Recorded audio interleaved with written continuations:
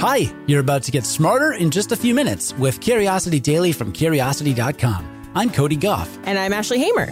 Today, you'll learn about how to get better at talking to strangers with help from author Joe Kohane. You'll also learn about how the hit video game Red Dead Redemption 2 is accidentally turning gamers into naturalists. And we'll test your podcast knowledge with this month's Curiosity Challenge trivia game. Let's satisfy and challenge some curiosity. Yesterday, Joe Kohane told us about the huge benefits of talking to strangers. Today, he's back to tell us the best way to do it in the first place. Joe Kohane is a veteran journalist and the author of the new book, The Power of Strangers: The Benefits of Connecting in a Suspicious World. I just moved to a new city, and I asked him what I should do when I'm out in public if I want to talk to people and, hopefully make friends. Here's what Joe said. Paradoxically, the two things that will help you be better at talking to strangers don't involve talking. They involve noticing things and they involve listening. So walking around, not having earbuds in, not looking at your phone, just noticing stuff. And if something's interesting to you, ask somebody. If someone's around and they're doing something, or if you're in a store and the store seems unusual, ask them what the deal is with the thing. Just notice stuff and make statements and ask questions. Indulge your curiosity. You can't fake it. Only point out things that you're actually interested in. And then once an interaction starts like that, and again, this takes some practice, again, because we're like raised to not do this necessarily. I think, as a species, we're wired for this, but we're kind of conditioned out of it in a way. Just listen to what they say. And what you're listening for when someone starts telling you something, even if it's something small, is you're looking for motivation. You're looking for background. You're looking for experience. If they say they started this store for a particular reason, maybe it was something their grandmother said, you can ask about the grandmother, and then they'll want to talk about that a little bit. And then maybe you can talk about your grandmother, but just listening closely and noticing, that's the trick to it. But it's also what makes it so daunting for people, because you're not in control of the conversation. And this was something that's actually pretty profound that I suffered from myself. And you see it in a lot of research.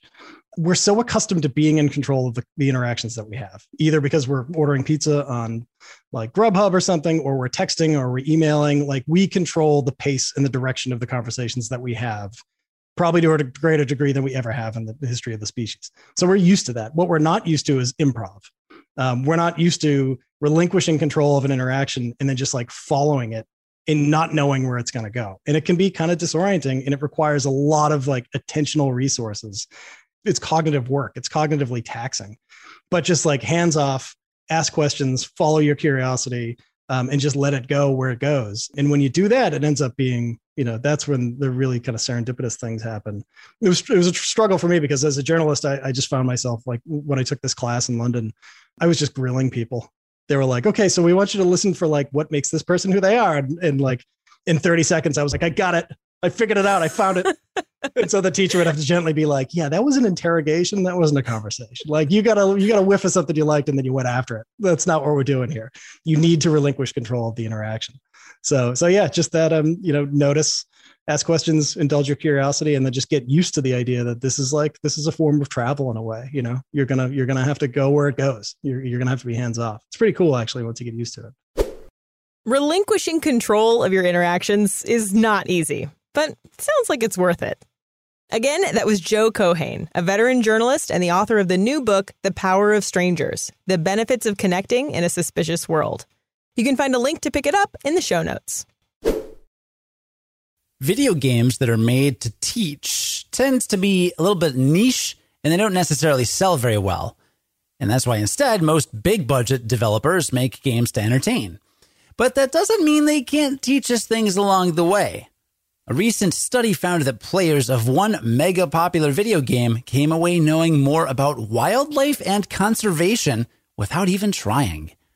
And the game I'm talking about is Red Dead Redemption 2, a game that broke records for pre-orders and first-day sales when it came out in 2018. Now, a lot of video games depict fantasy settings, but Red Dead Redemption 2 goes out of its way to do just the opposite.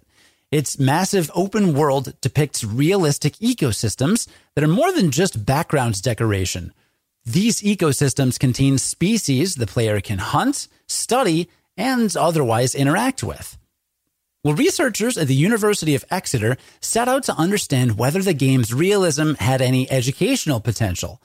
To do this, they recruited nearly 600 self-identified gamers to take a quiz where they had to identify species found in the game. Participants looked at real photographs of 15 different species and had to correctly identify the species name from an assortment of choices. Some of the species were common, like the white-tailed deer and the blue jay, but others were less common, like the roseate spoonbill, which looks like a flamingo with, well, a spoon for a bill. On average, Red Dead Redemption 2 players were able to correctly identify 10 of the 15 species. That's an average of 3 more than gamers who had not played the game. And the gamers who had logged the most hours in the game did the best on the quiz. The researchers argue that while sitting at home and playing video games might seem like the opposite of learning about nature, games that strive for realism might be useful educational tools. In Red Dead Redemption 2, opossums play dead and eagles hunt snakes, just like their real-life counterparts. The game even warns players about the plight of endangered species when they do something that harms one. And if they keep doing it, the species goes extinct. Gamers can't help but learn while they play. Now, sure, playing a game might never take the place of an actual biology class, but when it comes to learning about wildlife and conservation, games that strive for scientific realism might be an effective and untapped resource. It's time for the Curiosity Challenge. Every month, I call up a listener and I put them to the test by asking them 3 questions about stories that we ran on Curiosity Daily in the previous month. For this Curiosity Challenge, I talked to Elizabeth in Wisconsin. Have a listen. Nice to talk with you. Yeah, this is so much fun. I'm so excited. Oh, good. So where are you in the country? I live in Wisconsin, a small town near the Mississippi River. Nice. So how long have you been listening to Curiosity Daily? I've been listening for a couple of months now. I found the podcast and I listen to it every day when I take a shower. It's like the perfect amount of time to take a shower and get dressed. Awesome. Well, great. We can get started on trivia if you're ready. Okay, let's go. All right. So, number 1. Scientists recently developed a brain-computer interface that let a man communicate by imagining that he was blank. So is it speaking, signing, or writing? Writing. That's right. Yes. Scientists developed a brain-computer interface that had a man just imagine that he was writing each letter, and it was actually able to read that in his brain and communicate the things he was saying. Really cool. Yeah, that was an amazing story. Yeah. Okay, number 2. How do scientists know how old the dinosaur in a fossil was when it died? A, by measuring the size of the bones.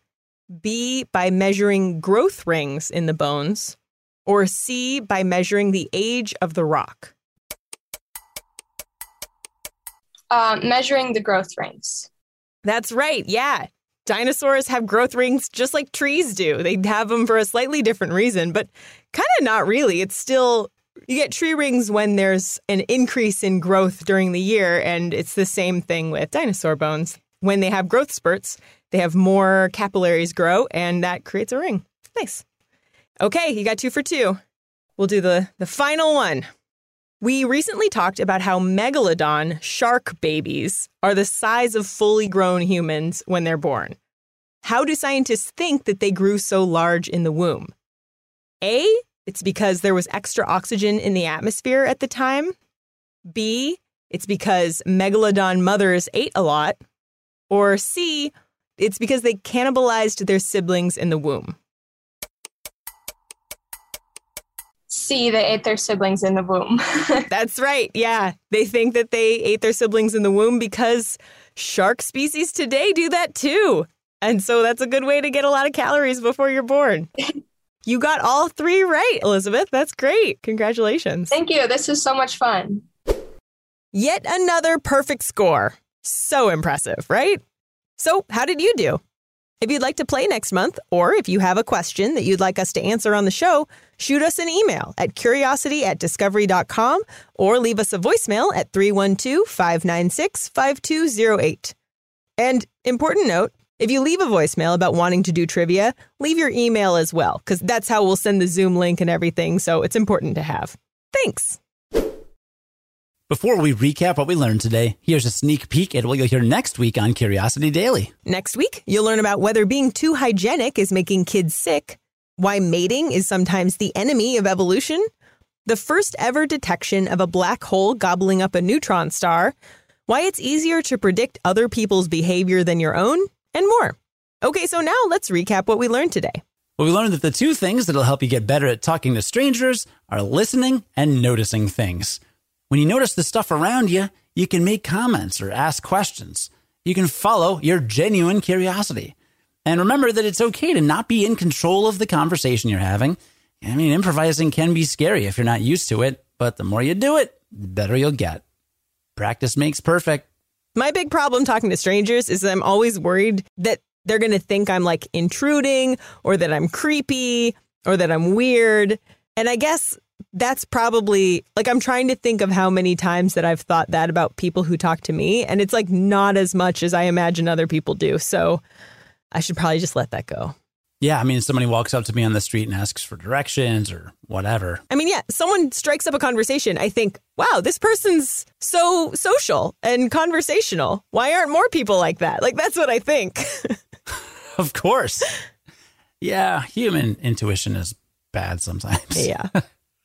And we learned that video games designed to entertain can educate, too. A recent study found that gamers who played Red Dead Redemption 2 were better able to identify 15 different animal species than participants who hadn't played the game.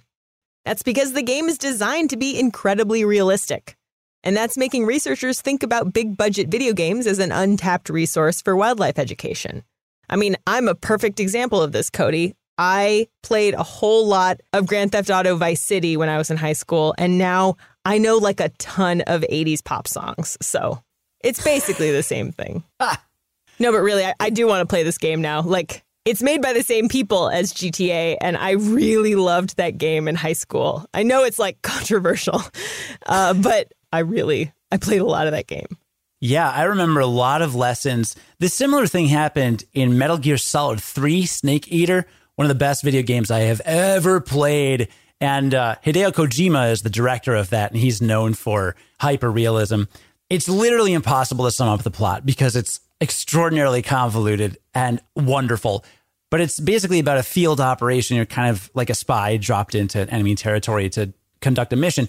There's a part where, for example, you can crawl into a cave. And at first, when you crawl in the cave, it's pitch black. But if you just sit in the cave in real time, the lighting in the cave will adjust at the rate that the human eye would adjust to entering a dark environment. That's incredible. Which is like a totally, completely unnecessary detail. But there's also conversations you have over radio signal, basically, with some of your fellow operatives, basically, on your team. And they will talk about animals and wildlife in the area, and you'll learn really specific things about the species.